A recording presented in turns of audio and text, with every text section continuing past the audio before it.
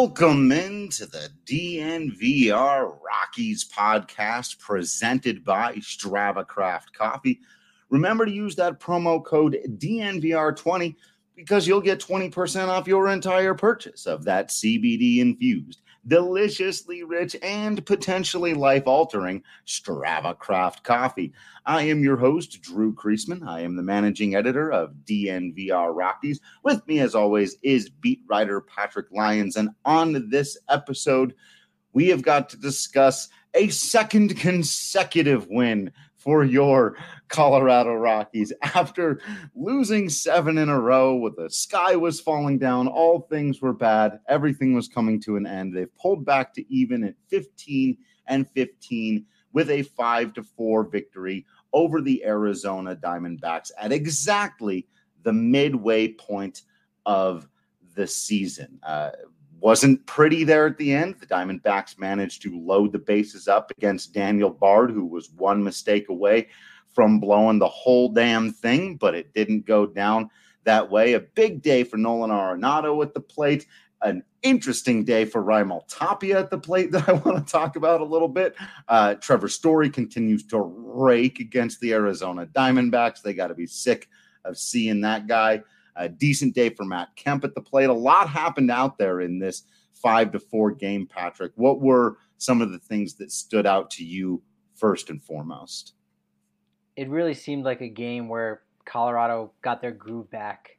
Now in the ninth inning, well, I guess they kept what little groove they had left, because when you've got no groove, you do not win a ball game like that, as you essentially alluded to the fact that one slider in the dirt and it was a tie ball game, and we were going to be here even longer than we already were for this nearly 4-hour game. I was going to say. Unbelievable. Yeah, It did not move by quickly to start, but once we hit the 7th inning, it screeched to a damn near standstill. But I like how a lot of people really started to gel with Hampson breaking out a little bit of a 1-for-21 slump with a big old home run there. That looked great. Arenado, as you said, with the 2 doubles, 2 RBIs, the first as well as that fourth, and he scored what ultimately was the winning run on that pass ball that Carson Kelly kind of mishandled there.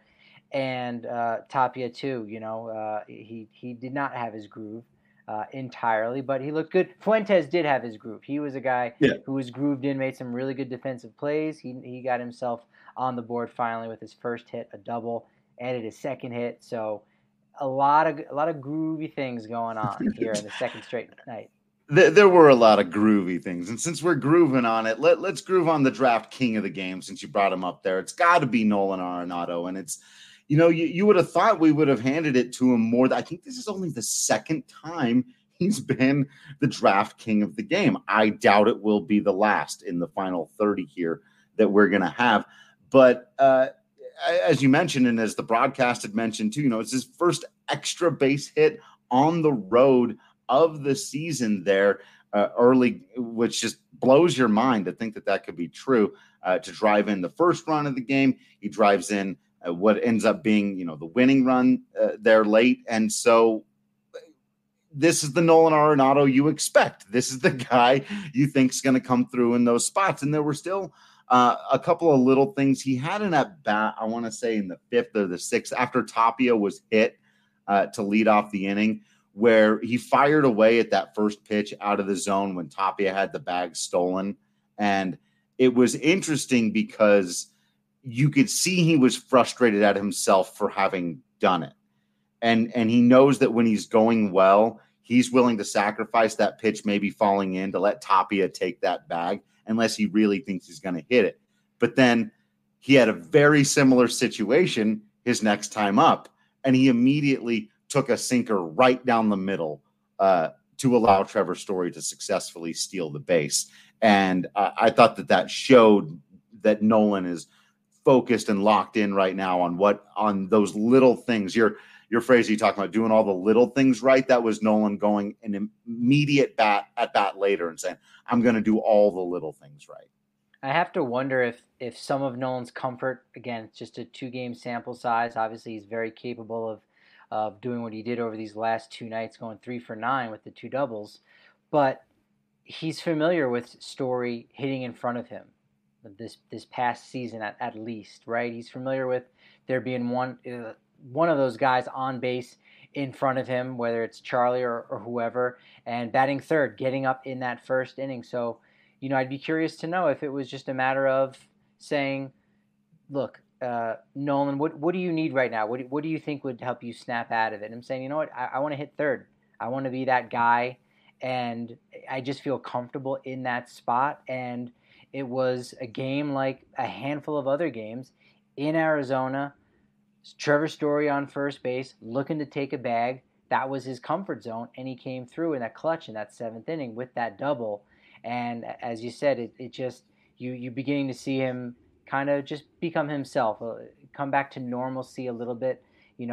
Miss a pitch, take a pitch maybe when you don't want to, but those kind of things happen. Ultimately, the end result was positive, and you got to like the fact that okay, maybe we're going to see Nolan Arenado really start to come back into the fold here for the second half surge.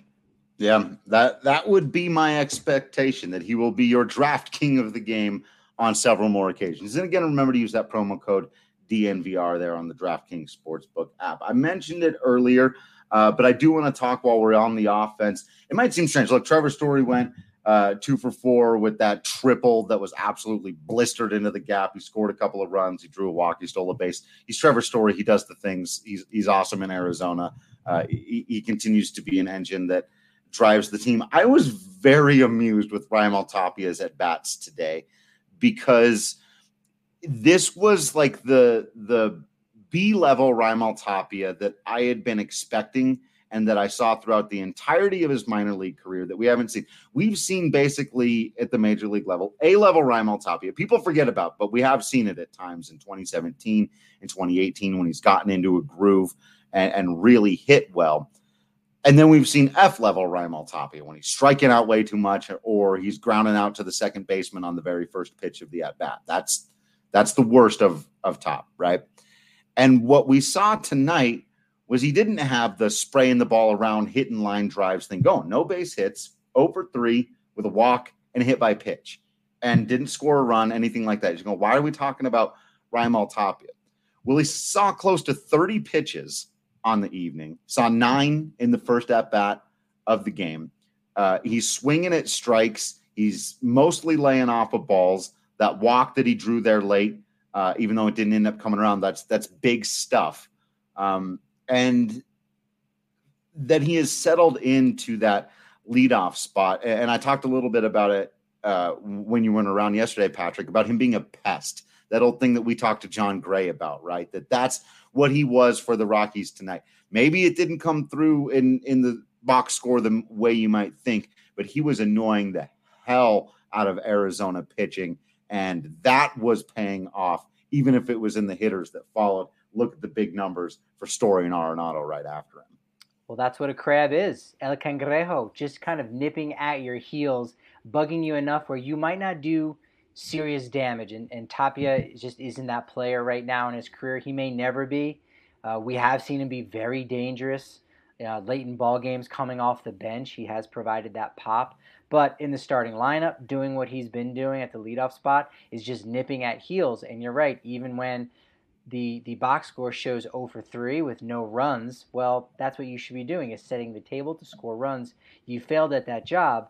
You were successful in other areas, such as taking the pitches and just running that count up. And then when you do get on base, forcing that pitcher to throw over. We saw that when he got hit by a pitch, there was about at least 3 throws over the first base. And get used to that, folks, because when Zach Allen pitches in the series, man, we've got some more of that. That should potentially be tomorrow for Wednesday's game. They don't handle the run game well, do they? that is their only strategy, is throw to first base a lot. Yeah, precisely. So Tapia, he did enough of those things to, again, be that pest, and I think that is a fitting name and a complimentary name, again, because that's what you want to do. Even if you're a superstar player, you're a pest in some shape or form, whether it's because you're taking a big chunk out of someone's heel when you're a great white shark like Nolan Arenado, or when you're a crab. You can still do plenty enough damage and require the other team stitches, and that's a little bit of what Tapia did tonight. A very El Cangrejo type performance out there for him. They gave Charlie Blackmon the treatment in this one that they gave Nolan Arenado in the first game, walked him a couple of times with some opportunities. So basically, they weren't going to let Charlie Blackmon beat them. Matt Kemp did come through early with a double. Actually, he hit the ball hard several times tonight. He hit the ball hard, really hard in the first game of the series, just right at the left fielder at one point. So, he had been in that slump there for a while. I see people battling right now about whether or not Matt Kemp should still be DHing, whether he should just be DHing against lefties or just at Coors Field since he's gone cold. Now I've seen here in these last couple of games him hitting the ball real hard. I'm inclined to continue to let him at least DH against lefties if it was up to me. Obviously, it's not. But I'm not I honestly, this is one of those debates right now that I don't have super strong feelings about one way or the other. I'm maybe as inclined to see it play out for a few more games here, but I do think Kemp has something to offer the team, and we saw it again tonight with some hard hit balls, one of which drove in a run, could have drove in a second one if Blackmon didn't have maybe that quad issue. I don't think they wanted to push it there in the first inning. Probably would have waved him around any other time. If it's a postseason game, you're waving Charlie Blackmon around there, and I think he scores another run off of that Matt Kemp double in the first. So I'm not ready to bench Matt Kemp. Without a better option to be batting fifth right now, there's really nothing that you can do. And in an ideal world, you use the designated hitter as a spot just to keep guys fresh. Get guys, off the field and an opportunity at the plate, like Charlie Blackmon again with the quad issue. You say, all right, let's give him the day off tomorrow or the day game after another night game, and you keep him in the lineup with the DH. Frankly, right now, there's not enough guys hitting in the lineup. David Dahl's on the IL, so he's a guy you don't have to worry about playing time. Now, you've got Hampson and Tapia playing regularly every day. Hilliard's been coming in late and whatnot, so you don't really have this glut of offense coming through. And with Daniel Murphy really starting to struggle at the plate as of late, right? Isn't that number 5 hitter that's really stretching your lineup out? I mean, again, Josh Fuentes is his first start of the year, and he's in there batting 6th, right? And so that has really more to do just with the guys beneath him in the lineup, because the rest of those guys just really aren't performing. So do you want your top prospect in Brendan Rodgers coming up in those big spots and potentially failing, and what that does to his psyche? Or are you more comfortable with Josh Fuentes and how he deals with those moments? And you've got your answer there. You want Fuentes to have to grind through that than Rodgers. You're still kind of handling with kid gloves, which has been frustrating, I think, to some folks. But I think for the second half of the season, 1 month, we are going to see a lot more of Rodgers at second base, more McMahon at first. Same with Fuentes at first and McMahon at second base. And much like you mentioned the other day, it could be Daniel Murphy as the guy that ends up leaving town here at the trade deadline in the next couple of days. Yeah, that wouldn't surprise me at all. And honestly, I hope they can pull it off. It almost just makes too much sense. And I wanted to weigh in on this Arenado goat. Talking about saying pulling Rodgers for McMahon was annoying. At some point, Rodgers needs to be the guy. This was another one I was 50-50 on. I try to make these calls in real time along with the managers. I'll do it with calls in the field too, because I'm so hard on umpires. I'll try to call out, safe, ball, strike, and then I'll look at the thing. And I'm wrong a lot, by the way. That's part of the point. It's very difficult. And then probably the same thing with these managerial decisions, right? My first thought, once the bases were loaded up there, and then it was kind of difficult for Josh, man. He had 2 really good hits in the game, but his 2 at bats that were of the biggest impact he struck out in. That's. But I think he's going to iron that out. I don't think it was. We got caught up in the moment. Either he got pitched some really great pitches both times. But after the Fuentes strikeout, the bases loaded, 2 outs there, and you need Brendan Rodgers to come through, right? And I'm thinking, actually, this is a good spot for the kid. Let's see what he can do here. And then they go to McMahon to get the left on right bat. Also, McMahon has been, hitting the ball with some real thump lately. And it's tough, man, because you're trying to win the baseball game in front of you. And as Patrick and I talked about coming into this series, these games matter almost more than Dodger games if you're being realistic and honest with yourself, especially at this point of the season. You have got to beat the Diamondbacks and Padres as many times as the game is in front of you. And at that point of the game, it's right there in front of you. And you want to develop Brendan Rodgers. You don't. I hate, and I agree with you here, because I hate what it probably did. There's no way to tell the kid, I'm not taking this at bat away from you, because you are. That could have been a big moment. And if he comes through there, if Brendan Rodgers comes up and puts a ball in the gap and clears the bases and gets to be the hero, that could be the thing that gets him going. And I'm yeah. But if he strikes out there again, does it send him even further into a spiral or whatever else is going on? So this was a tough call, Patrick, and Bud Black had to make it in the span of about 3 minutes or less. Yeah, I think it was the right call ultimately, because yes, there's much bigger fish to fry, to use another term there, where you just have to win the ball game. And Ryan Castellani, after last night's performance, getting the win in his hometown ballpark, so to speak, there, growing up in Arizona after the age of 10, he answered a question like, were you ever having those doubts when you had to repeat Double A and you're struggling last year at Triple A? And there was really no doubts. Like, yeah, I'm a major leaguer. I know what I am. I know what my value is. I just need to make sure I do the things I do well. And if I do that, I'm going to have success and I'm going to have some really solid seasons. And then once you get to that level, you go for the next step, whatever it is. We've talked to so many young players in the clubhouse where they say, all right, I've made it to the big show now and I've had my time. Hilliard and Fuentes said that last year. Basically saying exactly that, of like, well, now I want to be an everyday player. Like, that's the jump that you make. So for Brendan Rodgers, he's in the exact same boat where he knows he's a big league ball player. And yes, he wants to be an all-star and he wants to do some major things in the game, but he's got to, learn how to walk, before he can run. And right. Part of that process is that where you get at bats taken away from you, and you got to earn it. It's not going to ruin his confidence in any way from one at bat. I mean, the dude was the 3rd overall pick. He was a stud out of high school. Didn't go to college. Brendan's pretty confident. He's been one of the best ball players on just about every single team he's ever played on, and now he's in the big leagues. So it stands to reason that there's going to be better ball players on that team, with him. So he's going to be okay. He's going to be fine, but. You understand that the more at-bats, the more opportunities he gets, the better off he'll be in the long run. But do you want Rodgers to be better, or do you want the Rockies to be better? Because that's ultimately the question that Bud Black answered with that pinch hit by McMahon late in the game. Yeah.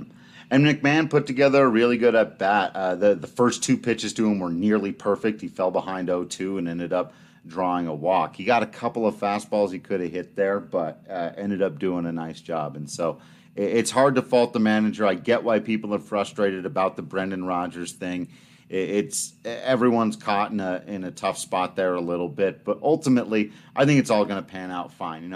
I see some people worrying about the Rockies' development of the young players in general, and there's a broader conversation that we can have more in depth as we move throughout the week and the season, to be sure. But as Patrick was just laying out there, if you're going to reach the ultimate conclusion that the Rockies are ruining Brendan Rodgers here, that's where we pump the brakes. This kid is not getting. This guy is just too good to get ruined by. It's a weird season. Everything is strange. Everyone's got to do some stuff they're not necessarily used to right now. He'll be fine. Yeah, and I think one thing that should be said about Brendan Rodgers is that he is not a lock to be a perennial all-star. He still has a lot to prove to make that jump. Right. He's a pro ball player. Like, there's no two ways about it. If you get to see him up close and personal against even some Division I, players, it would be night and day. And you're like, wow, this guy's D1. He's playing for Arizona State. But you see what Brendan Rodgers does at the plate, in the field, at second, at short. You could even throw him in left field, and he might even be better defensively than some Golden Spikes Award considerations in the outfield because he's just that kind of an athlete and he's got that kind of presence about him. But he does need to prove something, and Right. it is hard. He is kind of stuck in that middle where he was taken right after guys like Dansby Swanson and Alex Bregman, and you go, well, if you're third, you should be just as good as those guys. But we see it year in and year out. If you go and look up, the first round or even the first 5 rounds, there's plenty of guys who never even sniff the major leagues, let alone actually come to fruition and become a star. So Right. he still has a lot to prove, but he's a major league ball player. There's no two ways about it.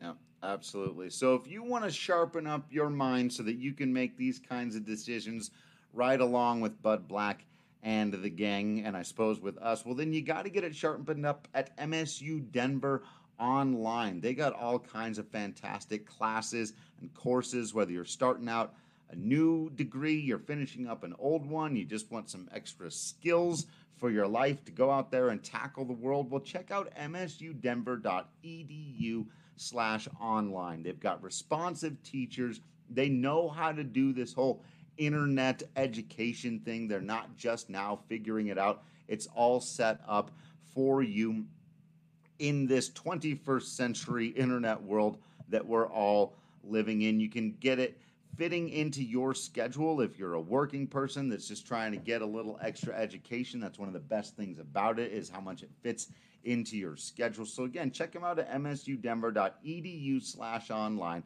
and I'll tell you the perfect study companion for whatever course or class that you're taking there at MSU Denver. And that is, of course, Breckenridge Brew. You got to have yourself a nice, cool Avalanche Amber Ale. Try to help out the hockey team there. They need it a little bit. Nuggets rallied. We saw that, Omar. Go Nuggets. That was an incredible basketball game. They're going to need a couple of more. You don't want to see them needing that kind of late thing, but you probably needed a brew or two after that.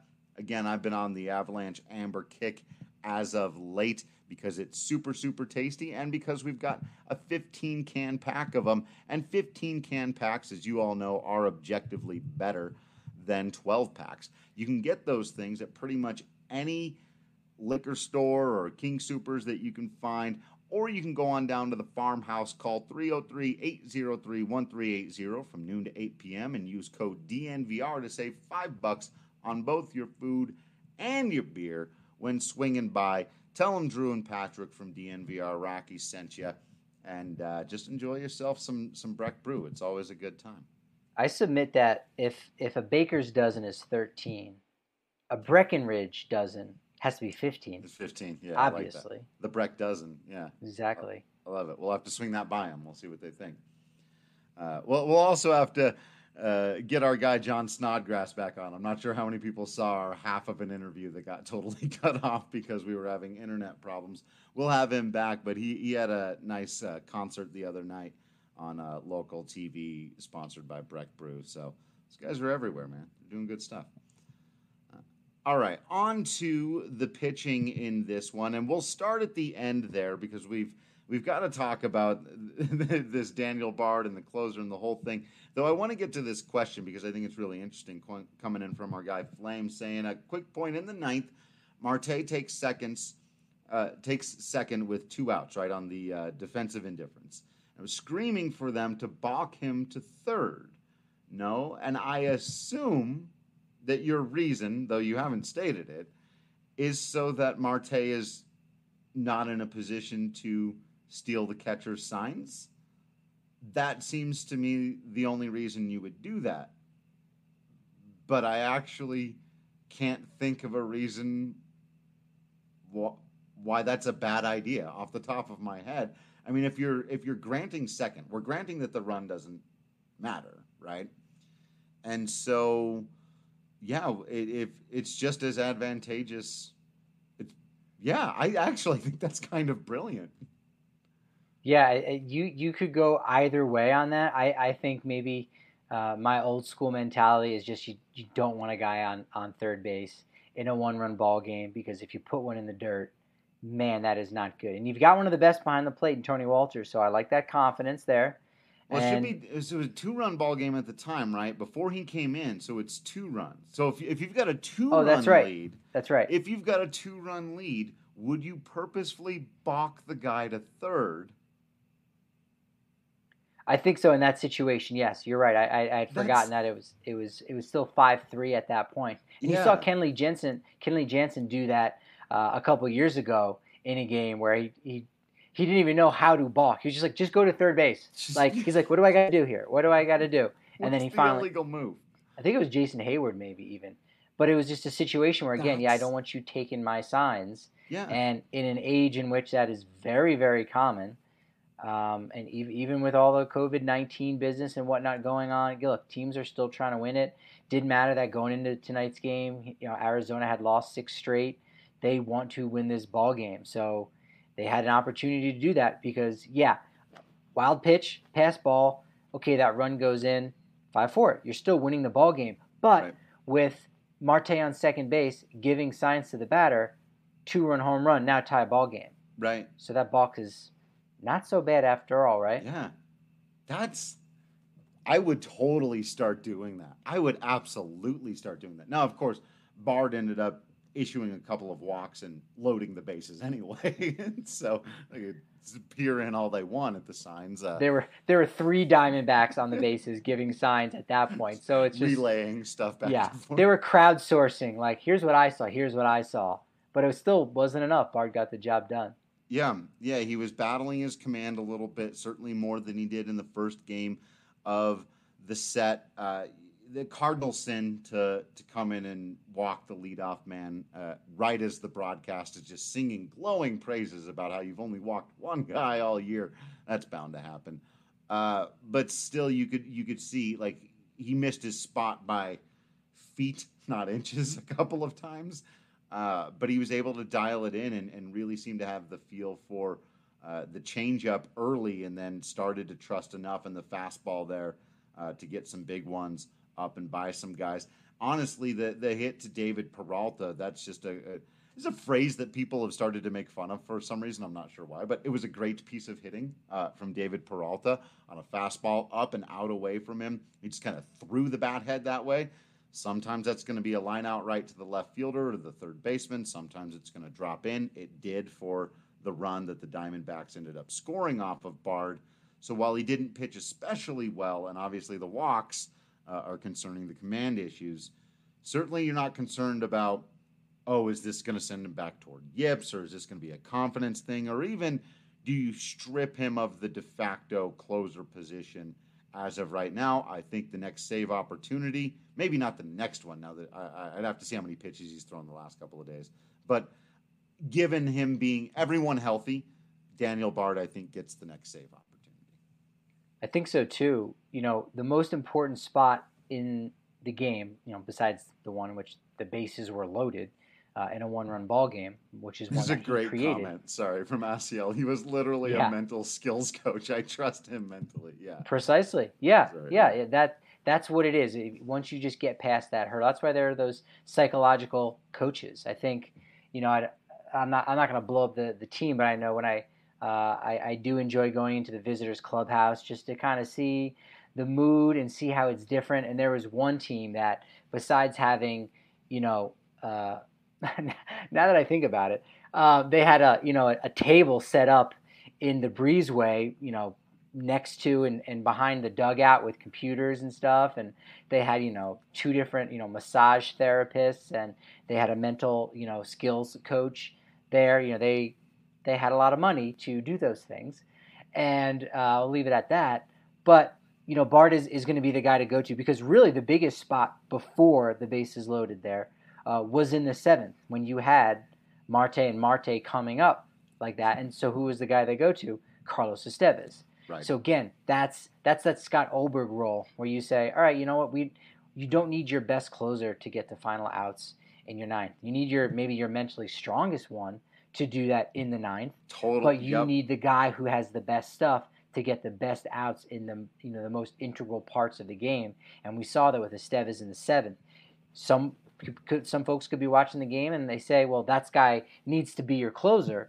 And I would argue, well, then who needs to be your 7th inning guy? Because anybody else in that spot, you blow that game and you don't even have a lead in the ninth inning. So, obviously you'd like for Bard to be a lot cleaner, and we're going to see probably 5 or 6 guys get an opportunity at saves this year. I think we're already at 4, so I think we'll see 6. Kinley could be the next guy out, but until a guy really craps the bed, I don't think we're going to be going away from Bard, just yet. I think it'll probably happen, but not just yet. Yeah, I think that's right. But yeah, that over, just take the over on whatever number of closers you think it's going to be. So continuing to work backwards there, you mentioned Kinley, another nice outing for him, continuing to get further and further away from that extreme implosion that he had against these Diamondbacks at Coors Field.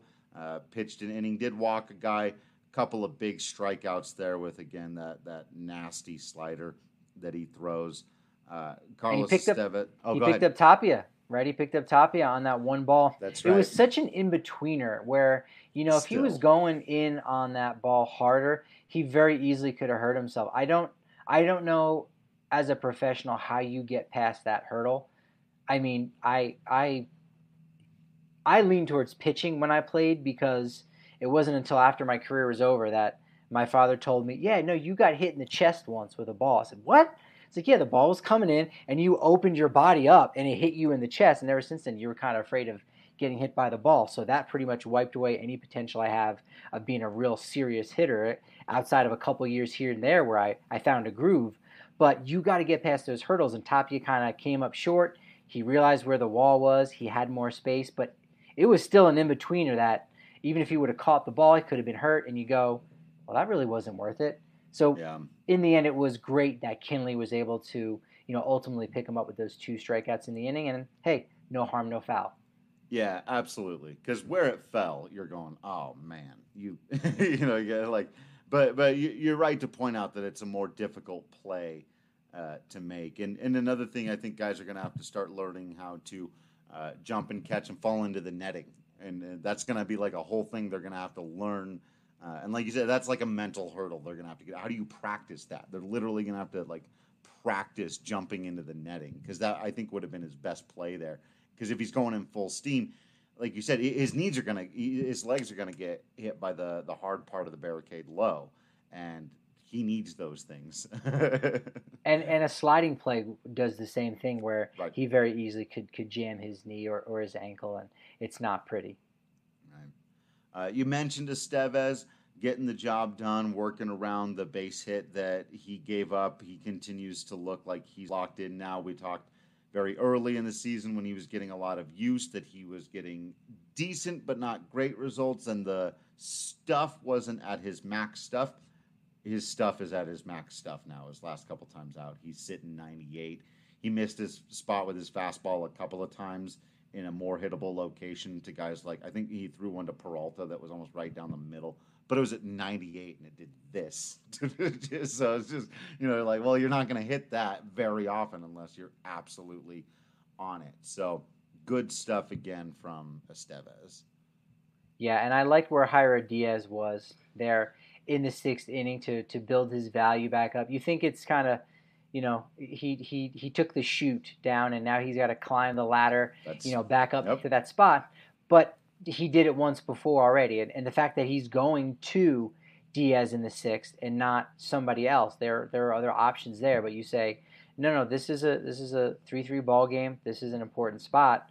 Diaz, I need you to be, a closer in the 6th, having that mentality. He gave up the 1 hit, but again, he got his job done. Ridiculous hit. That was one of the most absurd doubles I've ever seen in my life, because there's a 2-strike count and Diaz uncorked a slider that was going to hit the dirt before it got to Tony Wolters. It was going to hit the dirt, but Nick Ahmed, and look, sometimes guys put a great swing on a great pitch and it produces a good result for them, and you have to tip your cap. We saw Todd Helton do this to guys for years. Joey Votto has done it to the Rockies a lot. Of somebody I think of with like a bat minute. But Nick Ahmed stepped in the bucket and stuck his butt out and he might as well have literally thrown his baseball bat at that pitch. I don't know how he managed to hit it the way he did, just over Story's head and into center field. And because of the way the outfield was situated, Hampson had to get over there pretty quickly. It was a tough play. I do think even then the throw might have beat him, but Rogers trying to very quickly catch it and tag at the same time couldn't quite hold on to the baseball. And so you've got a guy on second to lead off your inning when you're trying to reclaim your ability as a dominant closer in this force, and you're coming in, you're like, really? That I've got a guy in scoring position with nobody out after I just threw one of my best pitches and dude closed his eyes and that happened. And he worked out of it. He was nails, man. He got some big strikeouts, and that was huge. That was huge for Diaz. That's like, you turn the shower on, you got the cold spray coming at you, your body's just shocked, but now you're awake. That seems to be Jairo Diaz, his modus operandi. Right. He's like, all right, I got a guy on second base. I'm chomping on this gum. It's, I got a big wad that I'm chewing on. Let's do this now. And he excels in that role where, he walked that tightrope, far too many times, and that's why you're not seeing him in the ninth right now. But, he's been successful his entire career doing that.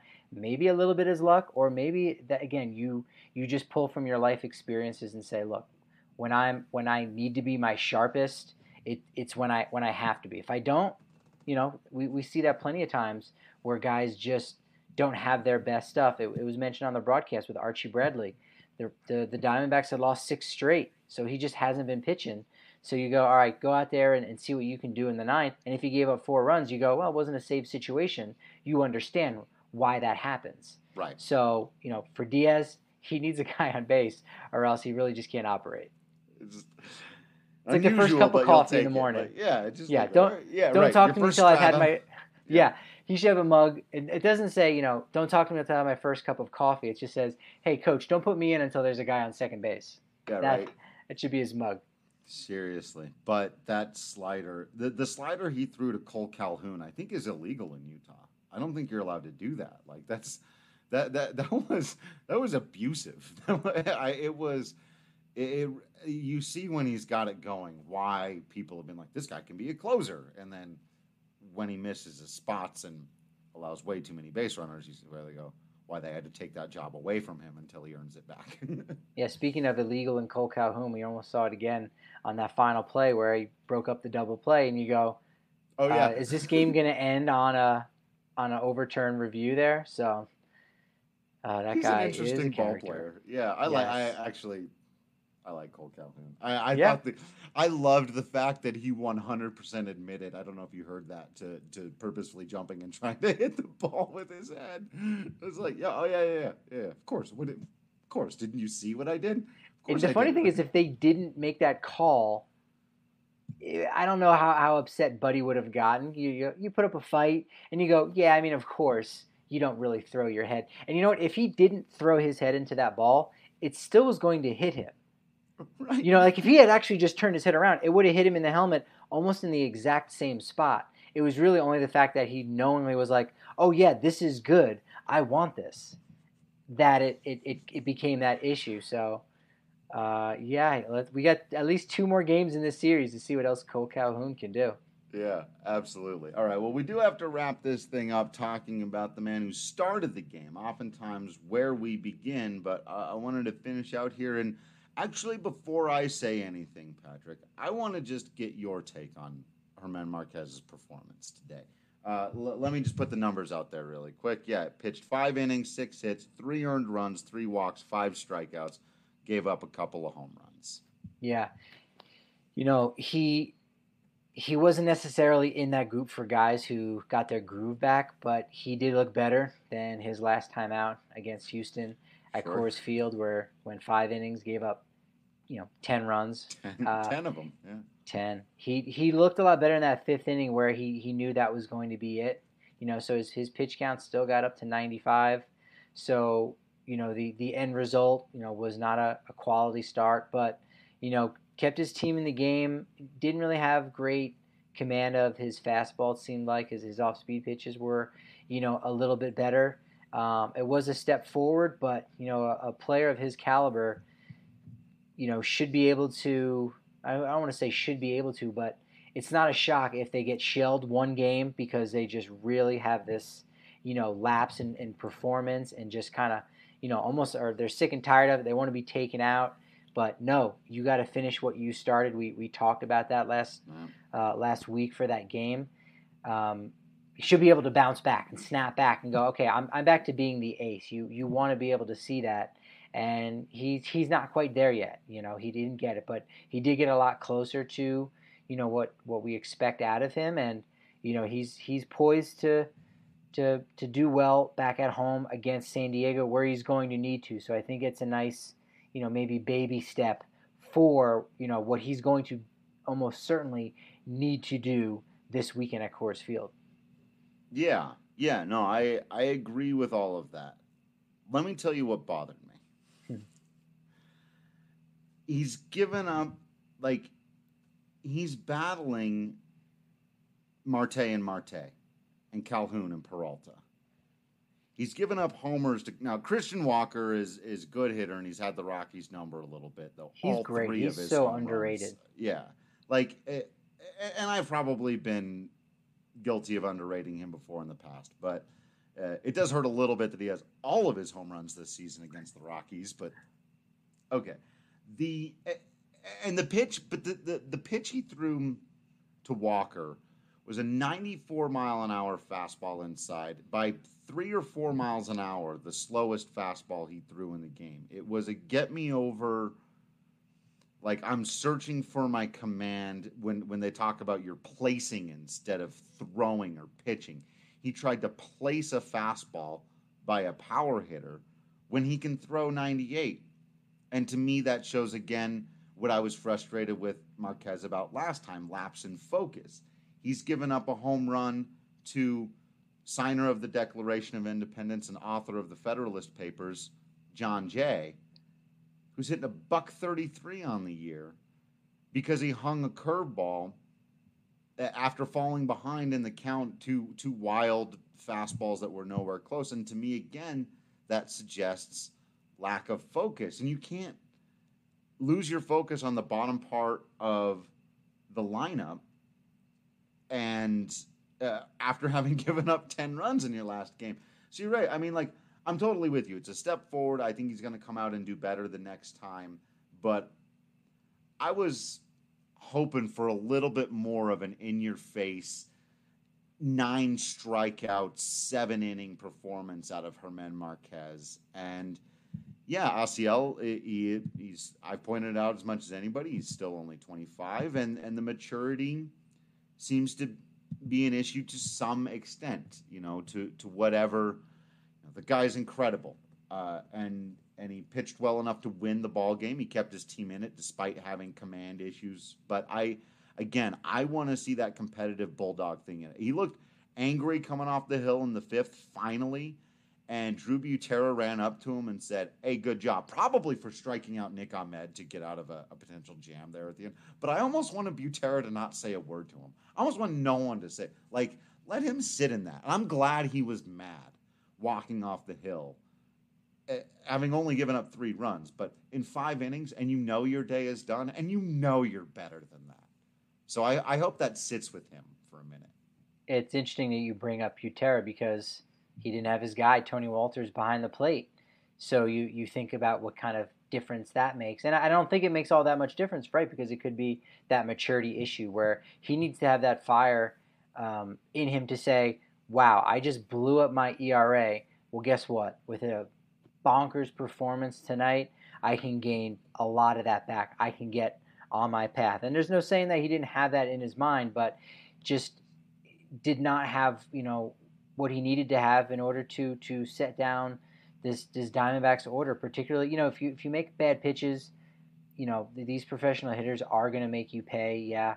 There's 2 home runs. John Jay, though, hadn't hit a home run since July of 2018.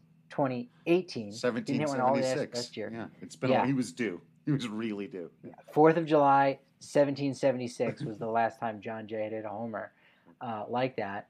So, but that's going to happen. Certainly the walk-on one, you understand. But the 3 walks that's where you go.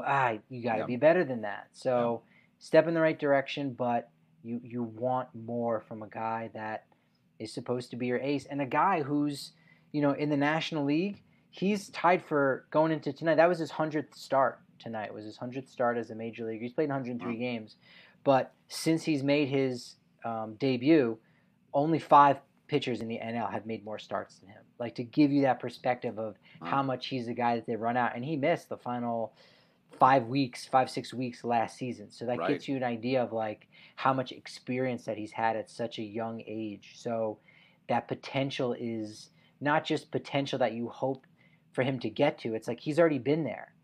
It's just the potential is, can he get there every single start? And the fact that he didn't, today or tonight, just tells you he still has a little bit more ways to go with that maturity.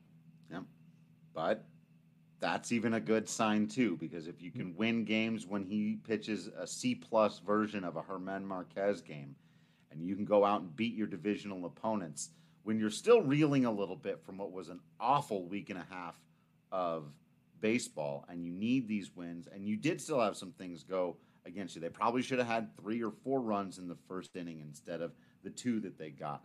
A couple. Oh, one thing I want, as I'm talking about things that almost went against them. Real quick shout out. You know, I had a really good game tonight, Patrick Lyons. No, who? Rob Drake. Well, I thought when you stopped short, I was going to go, all right, we got a Rob Drake thing. But then you said good, and I was like, okay, scratch that guy off my list. You know what he did? He did no a issues. dump. You're there right. Was a weird. There was a weird thing with a timeout with Matt Kemp. Matt Kemp, yeah. There were a couple of pitches that I was like, come on, don't give him that. But they were all within the normal realm of, that's a little, or, ooh, he kind of hit it. That was in the zone, but the guy missed his spot by so much. And, those things. There was nothing egregious. There was nothing. So I think it's worth pointing out, since I've been so hard on the guy, because he's umped every Rockies baseball game this year. But he had a really good game behind the plate. Very consistent zone. I figured at some point you'd come around on Drake. I'll leave it at that.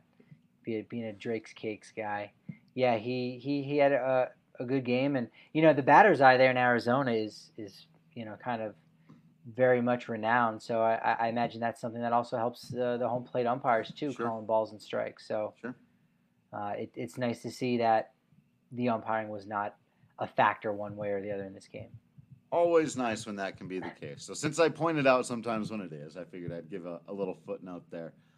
Let's look forward just really quickly here. The Rockies, obviously, with 2 games left in Arizona. They're going to send Jon Gray to the hill against Robbie Ray in Game 3.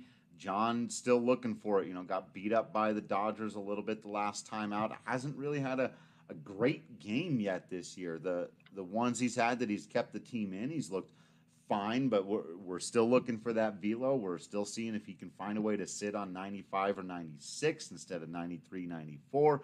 The sliders looked good, but beyond that, he's still a pitcher out there searching for it. He has been better away from Coors Field with the 3.54 ERA as opposed to the 6.23 in general.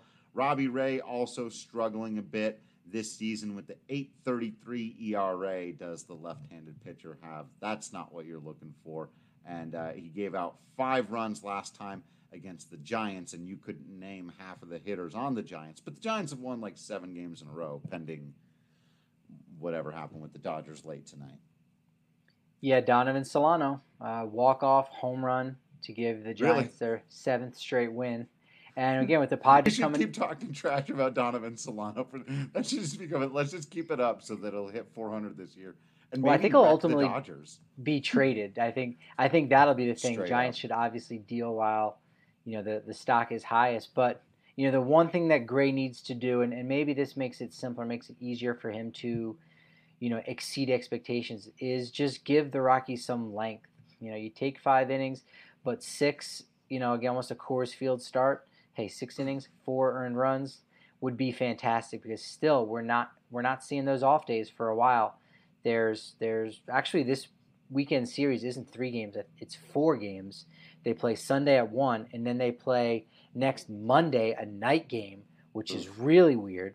And then they welcome the Giants. So I mean, these games, yes, you're making that face as you should be. It's one of those things that I noticed immediately on the schedule, and it just doesn't make any sense. So the Padres will just have Sunday night in Denver for no reason whatsoever. They won't be able to go home until after the game Monday night. So, but those are again the no off days. So this bullpen is really right. Trudging along. They're doing what they need to do, but you're not going to be able to throw all four of those guys you did tonight back out again.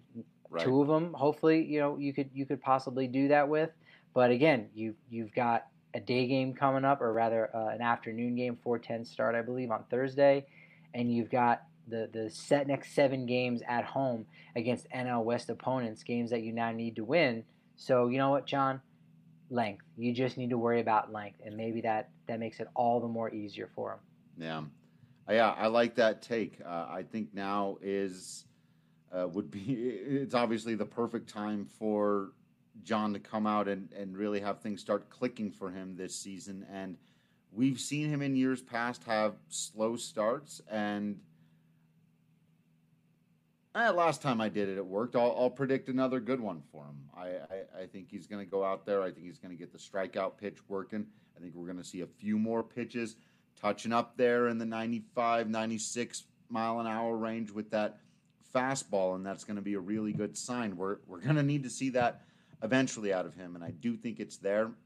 I do think it's coming, and so, yeah, I still think it's going to be a bit of a toss-up game, but obviously if the Rockies can secure the series win before sending Kyle Freeland to the mound against Gallen, who we all know is very difficult to beat, but then that's almost a bonus game as you're trying to finish out a sweep, and that would be a great position to be in. So good time for Jon Gray to come out to the place where he once obviously had giant nightmares in the wild card game in 17 and do what he can to put all that behind him and get after these guys. For sure, yeah. The team's at 500, so he's going to want to contribute to that and say, hey, let's get us back over the hump, get back to our winning ways, and really try to sustain us, especially since the Diamondbacks are down. Anyone who watched those games against the Rockies or any of the Rockies games in the past week just saw kind of how listless they were and just not enjoying the game. Just seemed to just be there in body, but certainly not as much in mind and spirit. And the Diamondbacks have that look to them a little bit right now. So hey, take advantage of that. See if you can get a 4-game sweep and keep this thing rolling. Especially momentum into that Padres series. So we'll be here through all of it. Make sure you're hanging around with us for all of those games. The best ways to do that are, of course, to subscribe to the DNVR.com so you don't miss out on any of the written content. You can follow us on social media at Drew Creasman, at Patrick D. Lyons, at DNVR_Rockies. Of course, you can hit us up anytime on email. I forget sometimes to throw those out there. Drew or Patrick at the DNVR.com. If you've got questions for us and you're not on social media, let us know. I know I got a big one about DJ LeMahieu out there that I need to answer when the timing is right. Obviously, there's a lot of Rockies baseball stuff going on in there, but somebody asked me to tell the more full story of DJ LeMahieu, and I got that email, and I very much intend to do that when given a little bit of time and space to do so. In fact, we may even do a little special offshoot and make it something that's not just part of the podcast. I think maybe something that people can go to and be like, here's the story of what happened. And also on Wednesday, a little bit of the trade deadline preview. Who are some of the guys the Rockies could possibly be targeting out there? And, spoiler alert, make a list of your top 5 guys that you want to see in purple. Cross them all off because they will not be getting them. But still do that and send them to us so we can pretend like things might happen. All right. Thank you all for hanging out and continuing to be absolutely awesome. I promise you that we will continue to be absolutely Patrick Lyons and Drew Creasman. And until next time, we will see you at the ballpark.